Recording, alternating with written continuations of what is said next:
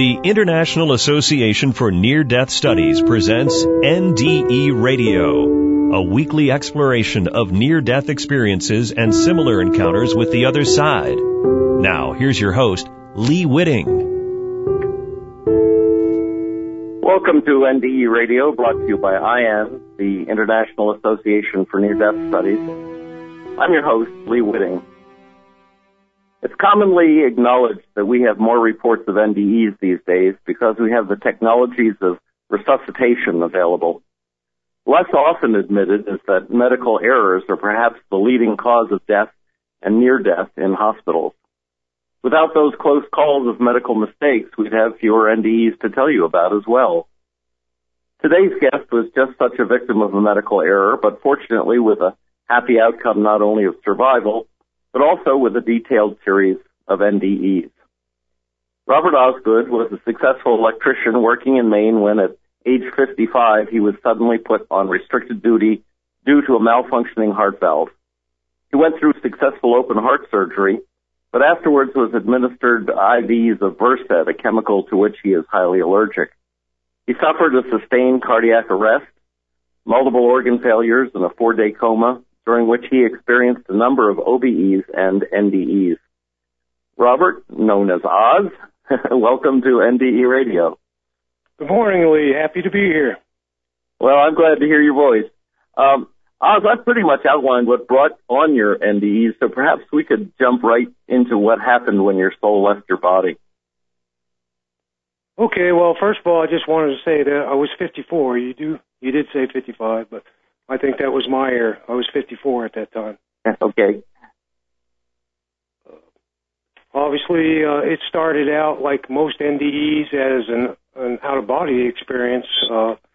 At first, I was above the bed that I was laying in and being vigorously attended to by medical staff. They were well aware they had a patient developing severe problems. And then I got coded, and more people came into the room. By that time, the pain, they had started some CPR, and the pain was substantial. And that's when I next thing I know, left the room and the building, going through what I call a Venturi-type tunnel. Some people just say tunnel, but it was Venturi-shaped at an incredibly high speed over what I believe to be, a substantial distance. The tunnel itself wasn't revolving. I was going, straight forward, so I wasn't spinning around. So I used to say vortex, but that would make people think I was spinning around. I did stayed upright, standing upright, but more or less leaning forward, which I thought was odd because I had that problem even after the NDE and still suffer from it to this day. I tend to lean forward.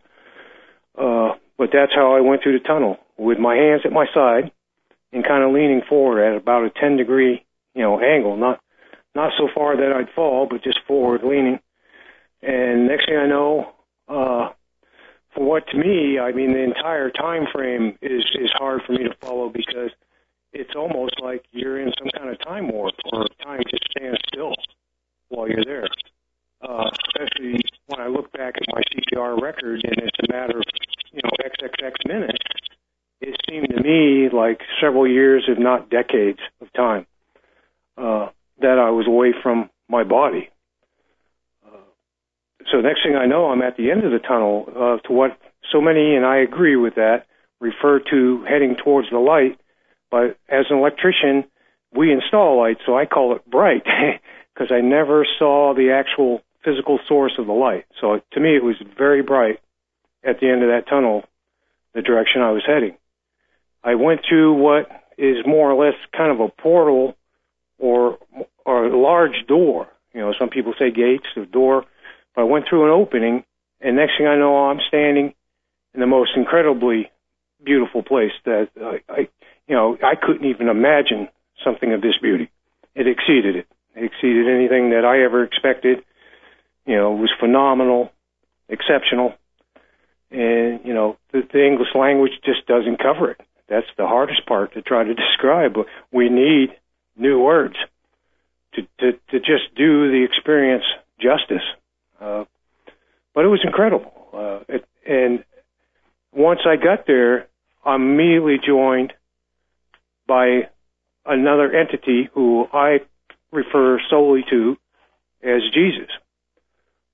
Some people, use other words or what they thought that entity was. To me, I knew who it was. He didn't say, his name was Jesus, but it was clear. It was just, and the method of communication, many people have asked me, what did he say? And I said, I didn't see his mouth move or technically hear him say. He telepathically made it clear to me. It was just clear. The thoughts were some way conveyed back and forth without physically saying anything. I mean, we shared communication. And one of the next questions that immediately came, that I had so many. I mean, I've always been a data information fanatic, and obviously I had many questions once I got there, as would anybody, And one of the questions I asked right off is, where are we? And he conveyed back, you know where you are. So I assume I was in heaven. I mean, so I knew I was in heaven. So then I said, no, where physically are we? Wanting to know where this place was. And that's something that he wouldn't clarify to my satisfaction. All he told me is, we are within your universe. So I'm thinking, well, this is an awful massive universe. I mean, as we all know, it's millions of light years across from one end to the other. So that didn't really help me clarify where we were, just that we were within your universe. He used that term. And that made me, to this day, it's almost as if he hinted to me something NASA and many astronomers have been trying to put a finger on for many years, is there's possibility of multiple universes. I mean, he didn't come right out and say that, but that left that wide open. And in my thoughts, it's like, is that what he was hinting? So a lot of what he shared with me was up to me to completely try to clarify and interpret, what he said, because he would articulate much better than I can. I just don't have that natural ability like that he has. So I have to take everything he shared with me and break it down to the way that, I can understand what he said. And I could be translating some of it incorrectly, but to the best of my ability. Hello? Yes.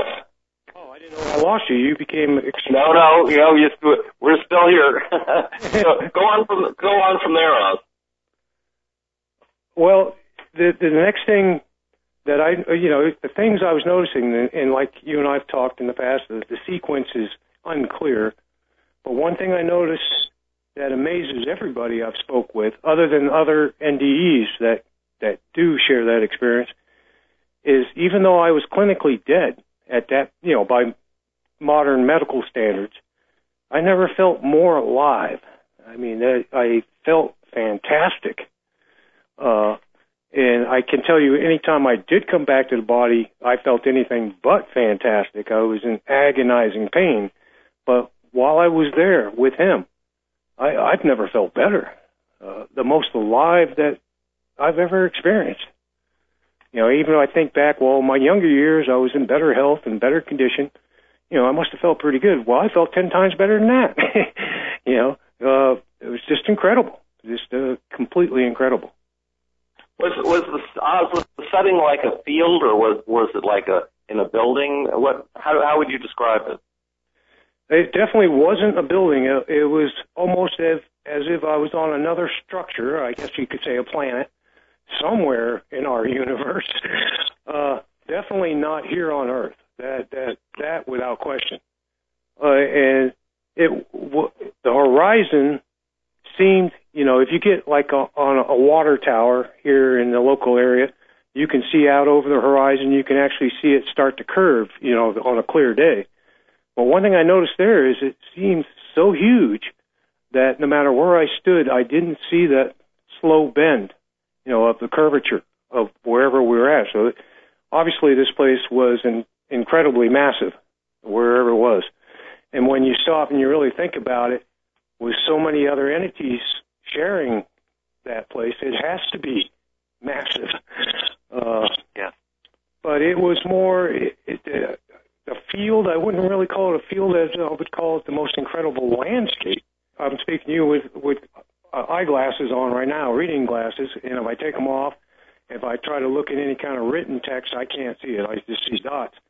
But there, obviously, the pain or any issue with your problem, whatever's wrong with you here on Earth, stays here while you're there, including my bad eyesight, thankfully.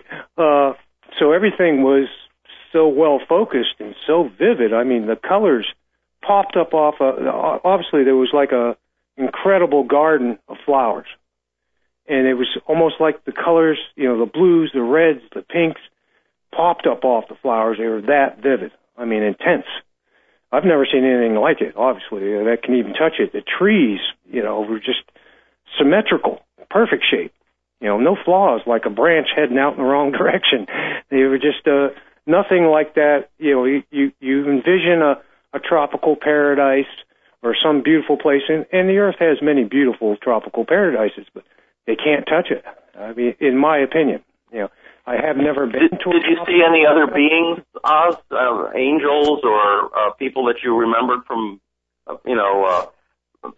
past ancestors, grandparents or anything like that? Yes, I did.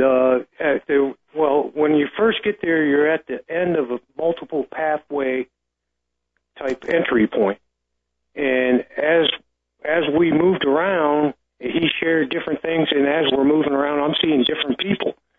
And at first, because I was first time ever in heaven, I didn't know what to expect. I didn't really recognize people at that precise moment, only because the way we last saw them here on Earth is not necessarily how you'll see them there.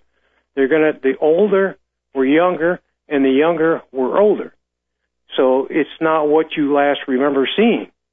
Like I said, even Jesus himself didn't appear the way that I thought he was. He was younger and very sharp looking, very, very handsome young man. So I wonder what I looked like. That wasn't a concern of mine at all while I was there. I was just so overwhelmed and fascinated by everything I was experiencing that my last concern was, I wonder how they see me, if it is as good as I see them. But as you know, on different paths, I ran into a different set of other beings, so call it. And yes, most of them I now realize were family members. It just didn't dawn on me instantly because I didn't recognize them in that state. And I came to the closest path to the portal were a bunch of younger children, ranging in age from probably 6 to 12, all looking at me and smiling as we went by. And it was a very warm smile that kind of pulled me in. And, they were looking at me as if they knew exactly who I was, and I felt so much love. And I reflected it back because it's like, for some reason, I'm in love with these children, and I just saw them for the first time. I later found out that the best I can tell you is that my wife and I had some IVF procedures many years ago, and unfortunately, those 7 embryos it didn't follow through. They all were unsuccessful, even though the embryos were perfectly healthy and very good shape, according to the IVF technicians. Those, in my opinion, unquestionably, I can't question at all, were those 7 children. Now, XX years older, because of that much time has transpired here on Earth. So they aged correspondingly to Earth time. But nothing else there was happening in anything close to what I would call Earth time. not even in the ballpark. Looking at some of my medical documents, everything's termed in minutes. Obviously the entire cardiac event was a 45-minute procedure, not that long necessarily without the heartbeat, but the problems started, the breathing, the hypotension. I normally have hypertension, and to suddenly develop very low blood pressure was highly irregular. And obviously that outcome wasn't good from that point on. But, I mean, so technically I was in that condition that they were working on me, trying to revive me for a total of a 45-minute period. But like I said, it was decades as far as what I sensed in a matter of time, you know, as far as my head sees it. Because so could some of that have been during your coma with the Versed? What was that? Could some of your experiences have come while you were being given this poisonous Versed? That's quite possible, because I saw some things that happened while I was known to be in critical condition and still in the coma, according to medical documents, that there's no other way I could have saw them. I mean, I was not non-responsive on full life support. Obviously, my eyes were shut. But obviously, during those several days in that state, obviously my wife and my family, my daughter, my sisters and nieces, friends all came by to visit and, you know, check to see how I was doing. And I saw many of them. And in fact, one of the first things I said after the nurse first talked to me, when my wife came into the room, she started talking about, you know, she was so happy, obviously, to see me extubated and able to speak for the first time, which was, I'd been tubated for 4.5 days. My throat was incredibly sore and parched, totally dehydrated. I could barely speak. But, you know, I was telling her how glad, she was telling me how glad she was to see me, and I was telling her how glad I was seeing you and how I'd seen her several times. And she came over to my left side and grabbed my left arm. You couldn't raise it because I had several IVs going at the time, but you could hold it. And I said, "You did that so many times." And she looked at me puzzled. Like, how did he know that? And I said, "Because I saw you." She would always hold my left hand, and she would hold it tightly. And I was thanking her for being there. I mean, she's been my rock, you know, solid. Well, Oz, how long was it after this you told her about the full experience? Well, according to the documents, and that's the only reference I can have for time, because obviously I was in a serious medical status at that point. I went through a delirium protocol, or what they considered somewhat delirious, but I was just obviously coming back to my body and having a real hard time dealing with it. A lot of things that were going on, because it was clear to me a mistake had been made, you know, because they're telling me there was no problems with the surgery.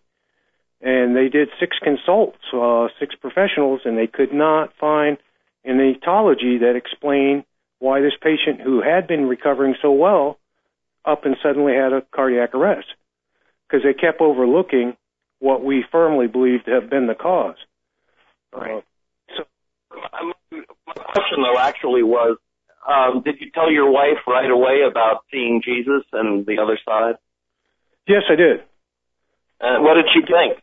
I didn't get to talk to her right away because obviously my first couple conversations were with nurses and doctors when I was... No, I know. But when you told her, what did she think about it? She was amazed, but she did not question it, because her and my daughter had spent a lot of time in the waiting room doing some very intense praying, and I felt their prayers. So, yeah. You know, I told her that, you know, I heard her praying. I felt her prayers. You don't really hear them. You feel them. You sense them. Mm. Interesting. And obviously, before we run out of time, I want to take you back, because you told me about the different paths that you walked with Jesus. Tell us a little about those paths. There was, you know, I tried to sketch it out on paper as to how many different paths there were, and what I got to see, at least in my journeys, were 5 distinct paths. The first pass was off to our left once I got there, and that was the past. That was the life review type section and all your past. Do you want me to get into that? Because that's going to eat up an awful lot of time. It was a long... Well, tell us about what the other paths were. I went the second time, or I see the time reference is something I'm not comfortable with yet, because I haven't been able to develop the reference of time. I went further down the path, and that's where I saw the children that we spoke of just moments ago. And behind them were other children, just obviously past loved ones that had died young, unfortunately. And then as you move up further, it's as if the past are a transition in time, so that you see what involves your life in almost a circle. And it depends on where you're at and what you're going to experience while you're at that point. As we went further up, the ages of the people I saw got a little bit, but there was never any seniors, including loved ones that we had lost that were seniors. They're now in their 20s and 30s. So I don't immediately recognize them, but I feel them, and I feel their love. And they knew me. So even though I didn't recognize them, they knew who I was. They recognized me. I do now. Because I've run it through my mind and replayed it in my mind so many times, I recognize them all. Yeah. But for the bulk of them, some of the older seniors I had never got to meet. Unfortunately, they had passed before I was old enough to remember them. Mm-hmm. And what were the other paths about? Well, what was also changing, besides the entities that I was experiencing on these different paths, is the scenery is also changing. The further down we got, I started noticing more background noises, like a babbling type sound, and I come to find out that was a waterfall far to the back left of what I remember seeing, coming off the side of a mountain, a large hill, or I'd call it a mountain. And that apparently went to a stream, but I never got to go far enough, to actually see the stream, but you could hear it, and you knew it was there. And further ahead on that, like almost straight ahead, I could see what appeared to be, and that was kind of out of focus because it was further out. And unfortunately, I kept being told it's not my time and I had to go back, so I didn't have, enough time to explore as much as I wanted to there, was what appeared to be a steeple. And the best I can assume is, most buildings have steeples or churches, is that it was possibly a church. And that puzzled me at first, and it's puzzled some people I've talked to with, and they said, why would it be a church in heaven? And at first, it is kind of hard to even fathom that. But then when you think about it, what better place to have a church than in heaven? So I don't know. I didn't get to go in that building. I don't know what it was, but that's certainly what I remember it looking like from that distance. And as you move around, the scenery is changing, as you go down each different pathway. I got further along, and the scenery was less hills, a lot smaller trees, or less trees even. It became more fieldish, and not as many flowers, and more rocks, which I thought was odd. There were still plenty of birds flying over. I saw a bunch of eagles, what appeared to be doves, because they don't fly right up to you. They were flying over, and butterflies, which was peculiar. A lot of butterflies, almost every pathway, there were butterflies. And he used the term butterfly more than once. I believe you and I have talked about that in the past. It's a multifold word. It has many meanings. And as we've gathered, he might have meant the butterfly effect or the butterfly metamorphosis, where the butterfly starts as an unsightly type creature in a larva in the caterpillar stage and blossoms into a magnificent butterfly. And, and I think he was talking about life in general, how what it seems isn't always, and what it appears to be isn't always what it is. Because that's when one time he used the word butterfly. So were there any big questions that you asked him that you remember the answer to? I remember most of the answers, and there were tons of questions. Well, we only have time for maybe one or two, so. Well, one of the questions I had was obviously the status of humans, back, and how he sees it. And he went on to say that as much as we've evolved as people, and our intelligence has gotten better, our technology has gotten better, that on the global picture that he sees were barbaric, which, everybody says it was my NDE distressful. And I said, in a small way, yes, because certain things that I saw or heard weren't all positive, because in the real reality of things can't always be positive. There's going to be some bad news here and there. So that puzzled me. Why would he call us barbaric? And then the more you think about it, well, actually, he made a very good point. The way he sees it, the way mankind is at this moment. And that was in 2012. And obviously, as we all know, the troubles have grown globally, nationally and globally. So he was getting an early view of, sharing that with me. And one thing he made very clear is he can't change it, but we can. And he went on to tell me the cure for everything, every problem we have, whether it be disease or a technical issue, is here. All the solutions are here. We just have to discover them or find them. But anything that we would ever need to cure any problem, especially a disease, maybe be it a cancer or some other form of disease, is here. And in due time, we will discover it.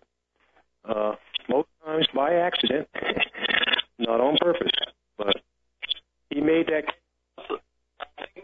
Unfortunately, we're pretty much run out of time for today.